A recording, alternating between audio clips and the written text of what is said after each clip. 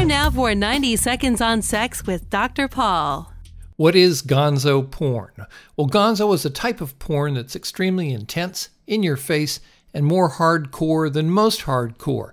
It redefines low budget and over the top, and it's filled with enough close-ups to give a gynecologist a headache.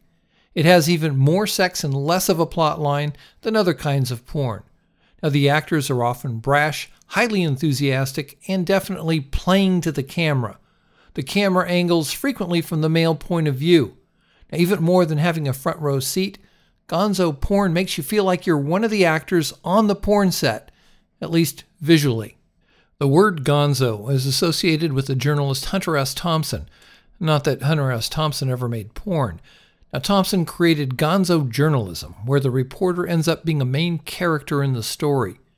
Now, along with having a particular fondness for firearms, Mr. Thompson had a very warm spot in his heart for alcohol and psychedelics, such as mescaline and LSD. So any porn that's called Gonzo definitely has an edge to it.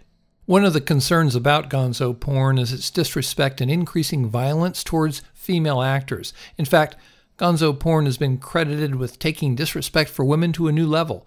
This in an industry that's not exactly known for its kindness to women. For more, visit 90secondsonsex.com.